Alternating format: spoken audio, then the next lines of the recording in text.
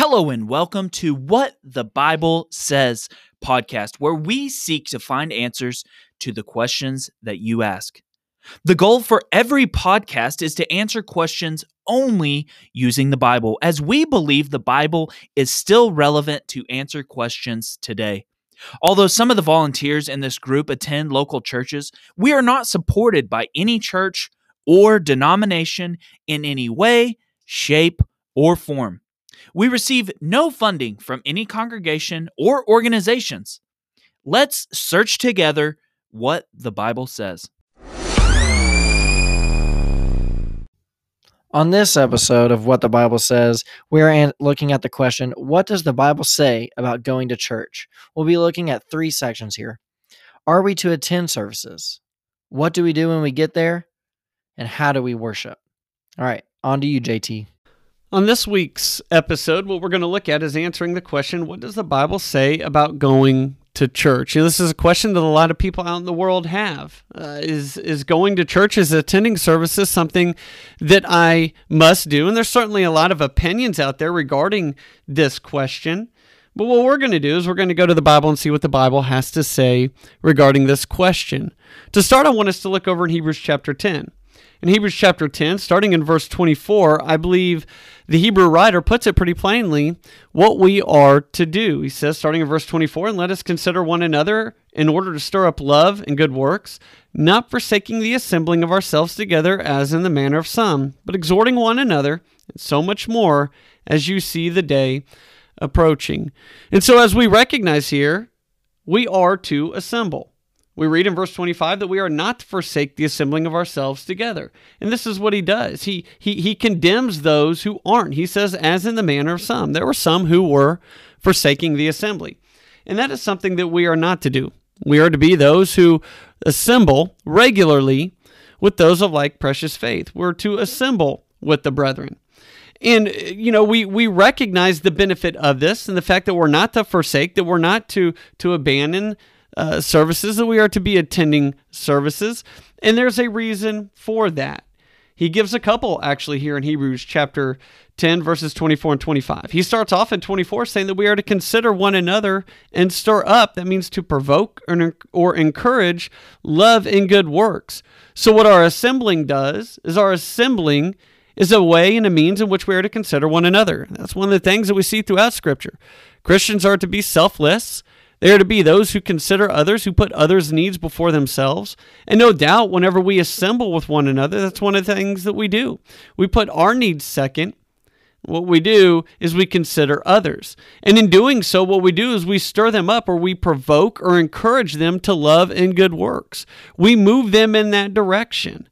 Not only is there the benefit or the reason, if you will, to assemble, to consider one another, to stir up, to provoke and encourage one to love and good works. But whenever we meet, we are there to exhort one another. We're there to exhort and to encourage and to call to one another's side, as we see there in Hebrews 10:25. The bottom line is, whenever we look at it, we're not to forsake the assembling of one another. So even if God didn't give us reasons for assembling, he tells us not to forsake the assembling, so we are to assemble. But I want you to consider something. If attending and assembling is a means by which we consider one another, stirring up love and good works, and we exhort one another in doing so, then when we forsake the assembling, what we are doing is we are being a discouragement to others. An exhortation is not occurring. And so we see that. To put it pretty plainly from Scripture that we see here in Hebrews chapter 10, 24 and 25, we are to exhort, or we are to assemble with one another. In doing so, exhortation occurs. There is a considering of one another. There's a stirring up of love and good works. And so what we see here with Hebrews 10, 24 through 25 is the fact that we are to be those who assemble, that we're not to forsake that assembling. There are reasons for it, but pretty straightforward from Scripture is the fact that we are to do so. And we see that example throughout Scripture. We see in Acts chapter 11, 25 through 26, we read, then Barnabas departed for Tarsus to seek Saul, and when he had found him, he brought him to Antioch. So it was that for a whole year they assembled with the church and taught a great many people. And the disciples were first called Christians in Antioch. And so we see whenever they came together and were at Antioch, that they were with a whole year at the church and they assembled with them. The forsaking of the assembly is something that we are not to do. We are to assemble whenever the church, whenever the local congregation in the area comes together. We also see that in Acts 14, verse 27. Now, when they had come and gathered the church together, they reported all that God had done with them, and that he had opened the door of faith to the Gentiles. Once again, whenever the church came together, so there's an assembling that occurs. No doubt, this occurs on the first day of the week, as we're going to see as we continue on. But it's any time that the church comes together, we are to assemble, and we're not to forsake that assembly. There are those who might have the mindset or the thought process that, as long as I just attend 1 hour on Sunday mornings, or if I just attend, at various times throughout the year. That's not the case that we see in Scripture. What we see in Scripture and what we see the first century Christians doing is any time there was an assembly, they came together. And if one was to forsake that, what ended up happening is there was a rebuke of that, like we saw in Hebrews 10, 24 through 25. So whenever we look at it, we put it pretty plainly from Scripture. We are to assemble. Assembling is important, and assembling is commanded. So we're not to forsake that assembly. We are to come together. Now, the question then goes from, okay, I understand, I need to be one who assembles. But what happens whenever we get there? What does that look like? What occurs? In other words, how do we worship God? It's kind of the question that I want to look at. How do we worship God whenever we get to that assembly? We see in Hebrews 10, 24 through 25, that we are to assemble, and we're not to forsake that assembly. What happens whenever we get there? To do that, I think a scripture we can go to is over in John chapter 4. In John chapter 4, you have an account with a Samaritan woman. And Jesus meets her, and we see that through conversation that the Samaritan woman perceives that Jesus is a prophet.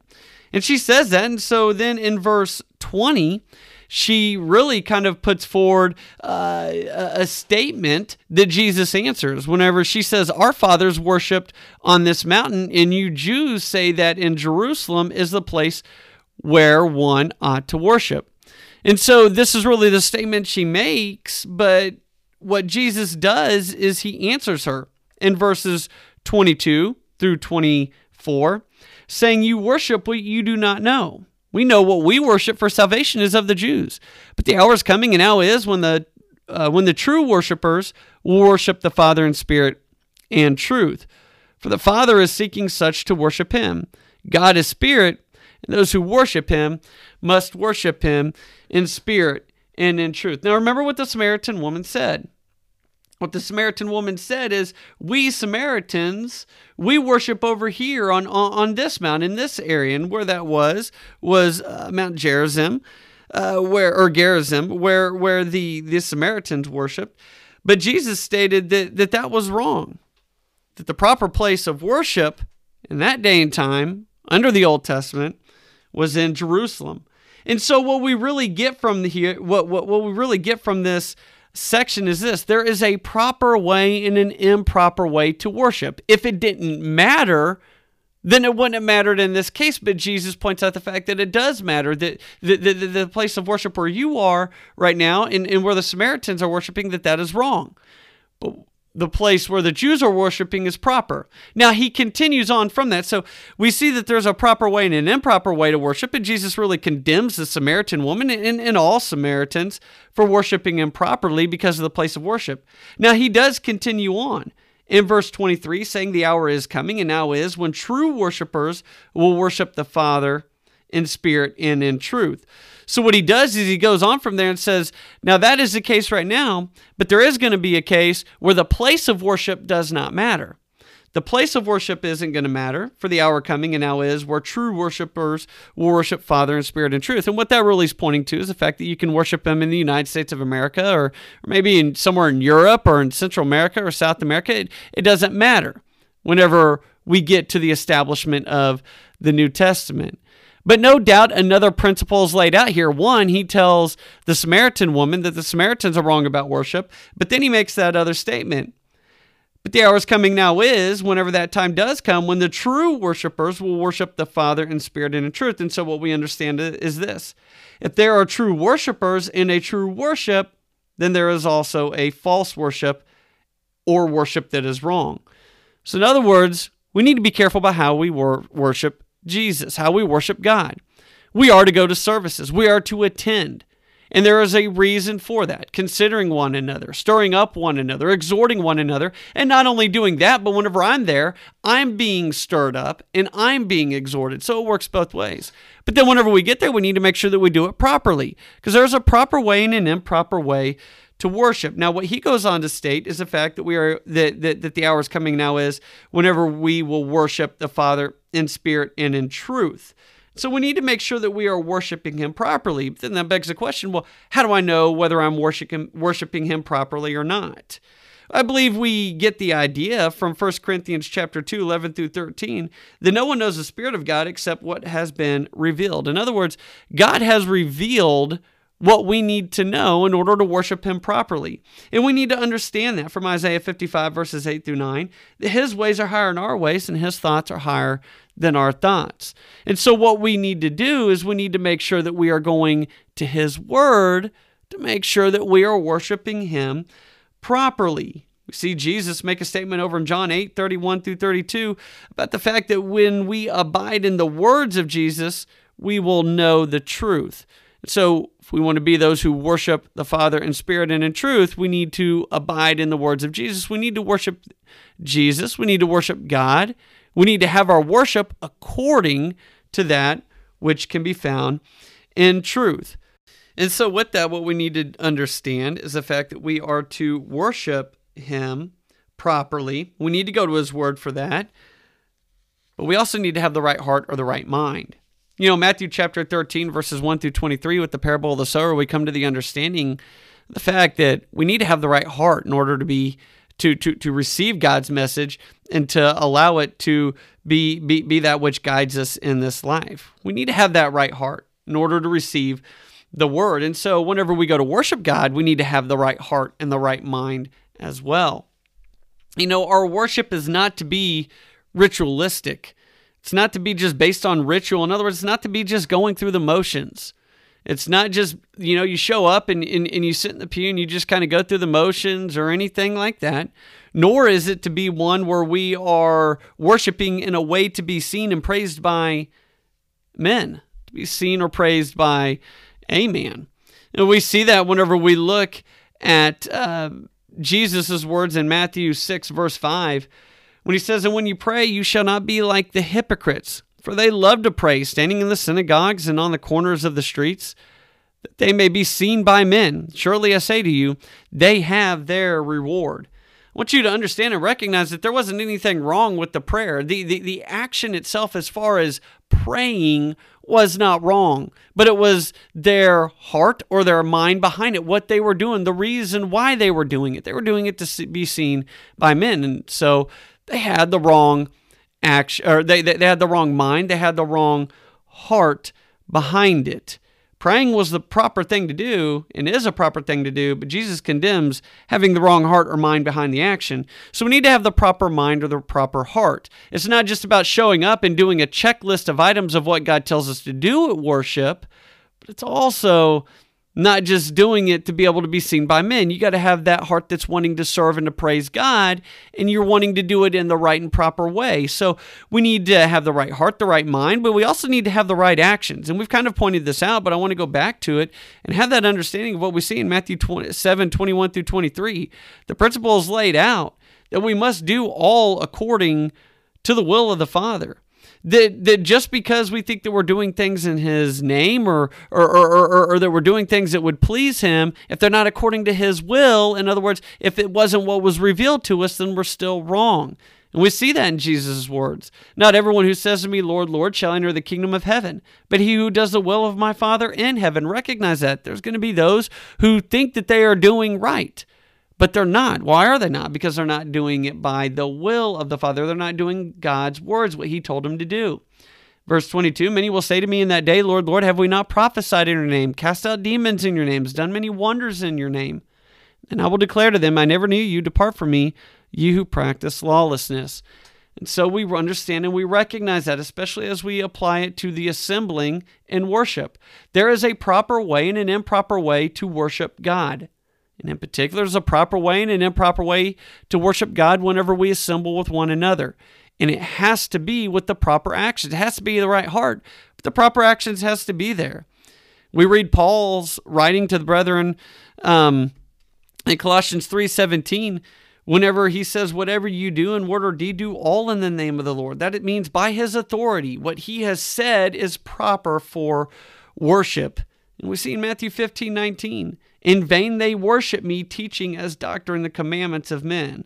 In other words, we must do what God says, and if we don't, then our worship is vain.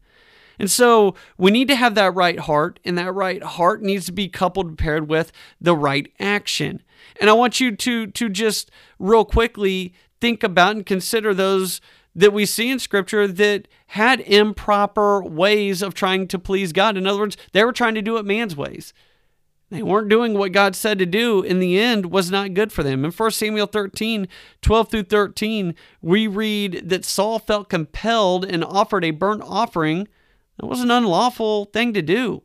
And Samuel said that he had done foolishly. Although Saul thought that what he did was right, and he even says, I felt like this was right. I felt like it was the right thing to do. It was not.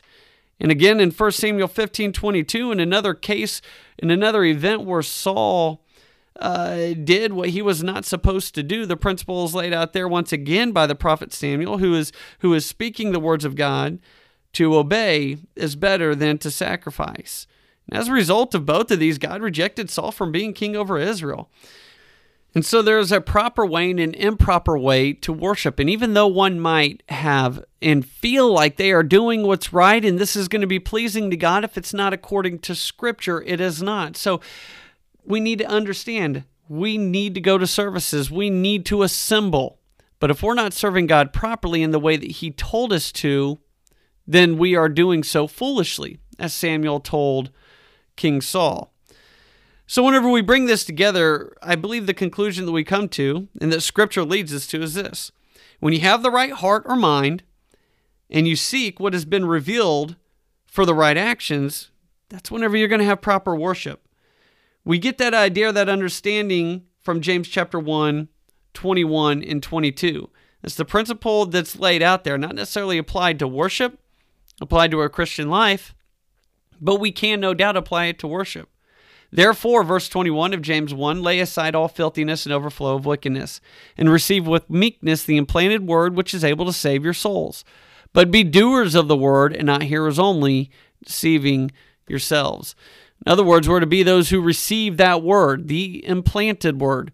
Well, we touched on the parable of the sower. The only one who's going to receive that properly is one who has the right heart. So whenever I have that right heart and I receive that word with all meekness, removing my own will and accepting that, and then putting it into action by being a doer, that's whenever I'm going to have proper or right worship. And so with that, I want to conclude with this. I want to conclude with what we see Scripture revealing in the New Testament as being proper acts of worship. So we see the fact that we are to assemble. There's no doubt that Scripture lays out the fact that we are to assemble. We have to go to services. It's not a suggestion. It's not something that is left up to each individual, whether they want to or not. It's commanded by God. Do not forsake the assembling. Whenever we get there, we need to make sure that we're worshiping properly. And whenever we look at that, we need to have the right heart and the right actions coupled together in order to worship God properly. And we see that whenever we look at the acts of worship. And one of the acts of worship that we see is the fact that we are to sing. We see this in Hebrews 2:12, Ephesians 5:19, and Colossians 3:16. We are commanded to sing. Singing is something that is good, that is proper, and is certainly good and proper within the assembly. And so that is one of the things that we are to do. Not only that, we are to be those who are prayerful and who are praying. We see in 1 Thessalonians 5:17 that we are to pray without ceasing. In 1 Timothy 2, verse 1, that we are to pray for all men. This is something that we are to do, that we are to be praying. And so praying is a proper act of worship. We also see the fact that we are to be preaching and teaching, that this is a proper thing to do at the assembling. We read in Hebrews 10:25 that whenever we assemble, we are to edify and be edified. So we're to edify one another and be edified as well. And in Ephesians 4:11 and 12, it gives us an idea of where edification comes from, at least in part. Ephesians 4, chapter 11, we read, and he himself gave some to be apostles, some prophets, some evangelists, some pastors, and some teachers, for the equipping of the saints, for the work of ministry, for the edifying of the body of Christ. So for the edifying of the body of Christ, you have some who are apostles, prophets, evangelists, pastors, and teachers. And this is what goes towards that edifying of the body. And so we get and we understand that preaching and teaching is definitely going to do that. And we see that exemplified in Acts chapter 20 and verse 7.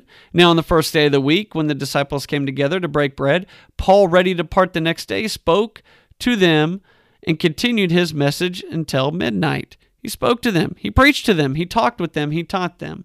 And so we understand that that is an act of worship that we can do.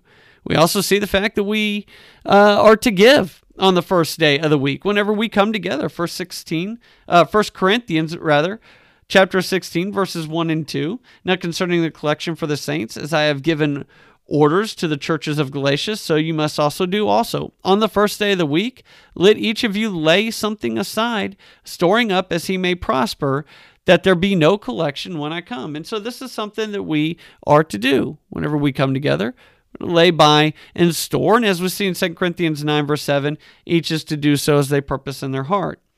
Not only that, we also read that we are to partake of the Lord's Supper. Jesus instituted this in Matthew 26, verses 26 through 29. In 1 Corinthians 11, 23 through 26, we see Paul stating what Jesus instituted. And in verse 26, he says, for as often as you eat this bread and drink this cup, you proclaim the Lord's death till he comes. So we are to partake of the Lord's Supper every first day until the return of Jesus. And we really get that because we see the pattern exemplified in Acts 20, verse 7, that whenever the saints came together, whenever those came together on the first day of the week, they partook of the Lord's Supper. Verse 7, as we read earlier regarding Paul preaching until midnight, now on the first day of the week, when the disciples came together to break bread, Paul, ready to depart the next day, spoke to them and continued his message till midnight. We see the fact that we are to partake of the Lord's Supper every first day of the week. And so the conclusion is this. The conclusion is we are to assemble. There's no ifs, ands, or buts about that. And whenever we do, these are the 5 acts of worships that will take place. Now, not every single time, because whenever we look at the Lord's Supper, that's going to be on the first day of the week only. So if there is assembly on Sunday for Bible studies or a gospel meeting or something that goes on during the week, you're not going to be partaking in the Lord's Supper then. That's not authorized. But no doubt, these are the 5 acts that are that we have authority to do and that are proper. And whenever we see that, we understand this. If the congregation that you go to, that you might be currently attending, or that you might walk into, if they are doing less than this or more than this, they are not worshiping God in spirit and in truth. So the conclusion, we are to attend the assembling of the saints. We are, whenever a congregation gets together, whenever they come together, we are to attend that. We're not to forsake that. And if we do, then we're not considering one another. And we are not only not considering one another, but we are disobeying a direct command that God has given us.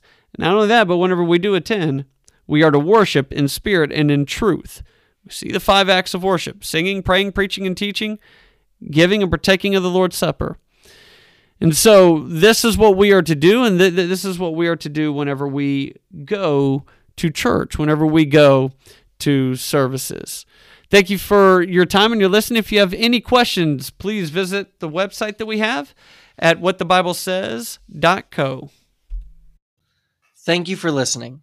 If you have any questions about what was said in this episode or any topics you would like us to cover in the future, please visit our website at whatthebiblesays.co, where you can submit your questions or suggestions.